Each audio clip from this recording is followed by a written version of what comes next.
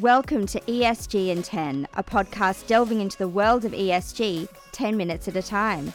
We're your hosts, Charlotte O'Mara and Agnieszka Cochran, Senior ESG Specialists here at Fidante. Let's get into it. Hello and welcome to another episode of Fidante ESG in 10.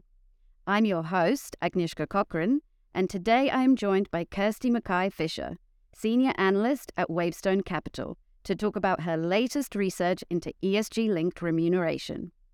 Kirsty, welcome. Thanks, Agnieszka. It's really good to be here.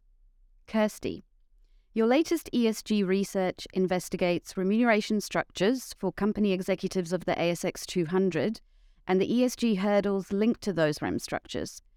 Why is this topic so important, and why should investors be paying close attention to it? So essentially what we've done is look at how ESG issues have been woven into the fabric of each company's remuneration structure. Remuneration, or REM as we call it, is the mechanism the board uses to incentivise managers to prioritise the interests of shareholders.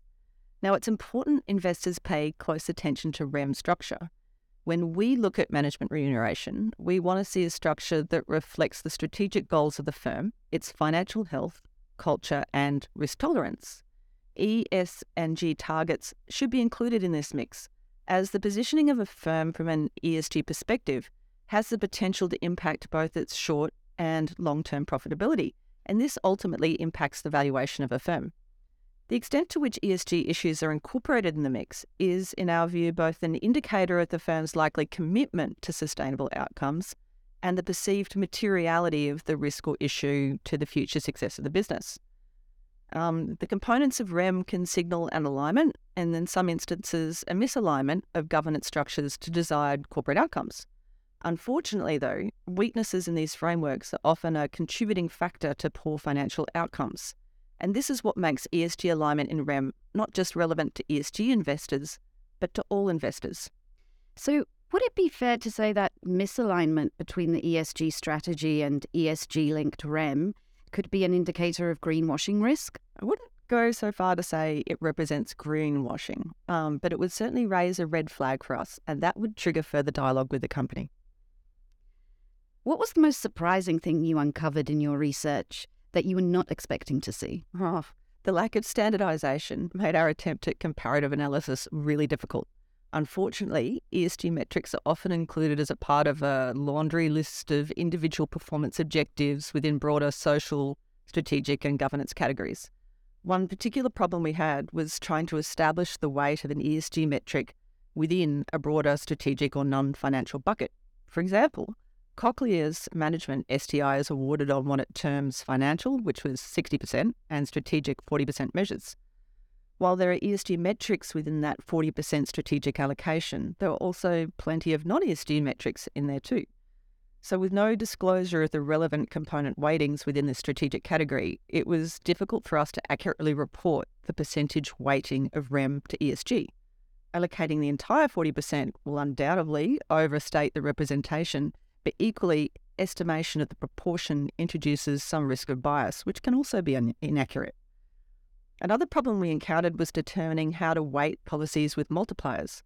And an example here would be Treasury Wine, which has a balanced scorecard multiplier overlay to its financial measures with outcomes ranging from 0 to 1.2 times. So if we place these frustrations to the side, I've got to say we were genuinely pleased to see such a broad adoption of ESG and REM.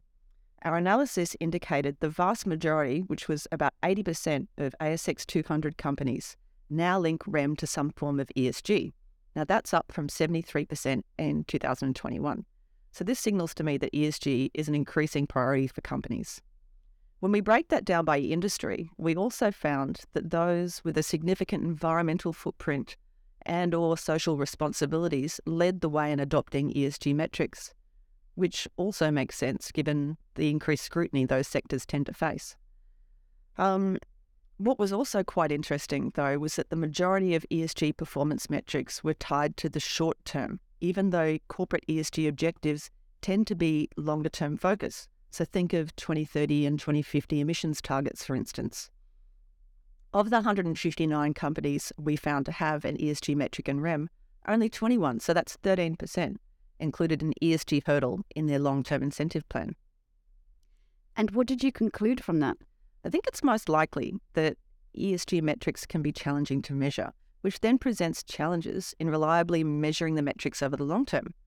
We suspect that approaches will probably evolve over time, and until then, companies hopefully will be careful to explain why they've chosen to measure ESG performance in the short term and how they see that aligning with long-term strategic shareholder value creation.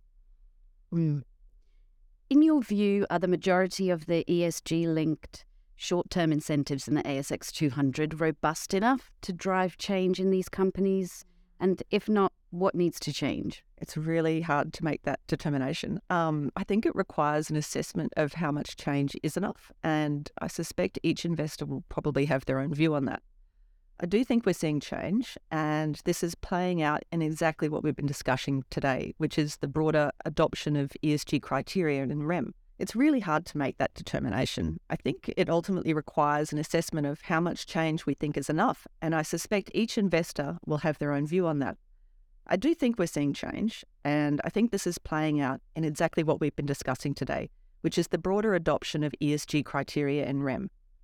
For these components to be included in REM suggests that the issues have already found their way and been identified as key areas of strategic focus for the company. We may not always agree with the choices that companies make, but this is where active engagement can come into play, in my view.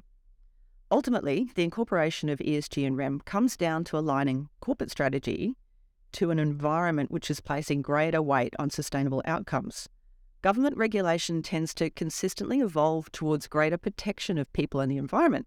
Consumers are increasingly looking for ESG alignment in their purchasing decisions, as are investors, and this can have an impact on the cost of capital for companies. If a company is thinking about its long-term strategic positioning, it needs to bear these ESG factors in mind. At WaveStone, we strongly believe that responsibly managed companies are more likely to achieve a sustainable competitive advantage and provide strong long-term growth. As a result, we use a quality screen up front to assess and screen our investment universe. This process, which we call sustainable competitive advantage, screens out companies who we believe have a poor ESG track record and outlook. So what does best practice look like in your opinion? At this stage, there's no single set of metrics being incorporated or recommended as best practice. In our view, the inclusion of ESG metrics in REM probably should be nuanced and tailored to suit the positioning and desired strategic outcomes of the company in question. It's important to have effective metrics if a company wants to embed ESG in their culture. Now, I realise I haven't quite answered your question, so I guess ultimately we believe best practice should be the provision of targets that are quantifiable, externally verifiable and transparent. They should also be sufficiently challenging so as to encourage a greater push for ESG integration as opposed to allowing a simple uplift in executive pay. As I alluded to earlier, much like the design of traditional financial REM measures, the ESG metrics applied should be tailored to align to desired stakeholder outcomes. And how will you be integrating this research into your investment process? At WaveStone, we strongly believe in active ownership. So we're already using the outcomes of this work to guide our engagement activities in CY23. We will have a particular focus on the companies which we've deemed to be laggards within the portfolio, and we're using engagement to push for a better alignment of ESG goals to REM outcomes for those businesses. It's also our plan to repeat this benchmarking work in our December 23 quarterly ESG report, and hopefully at this point we'll be able to report on some positive progress from this targeted engagement activity. Kirsty, thank you for sharing your insights with us today. If you like this episode and want to hear more about ESG investing at Fidante, please subscribe wherever you get your podcasts, as we will be releasing new episodes every few weeks. Thank you so much for listening, and I look forward to you joining us next time.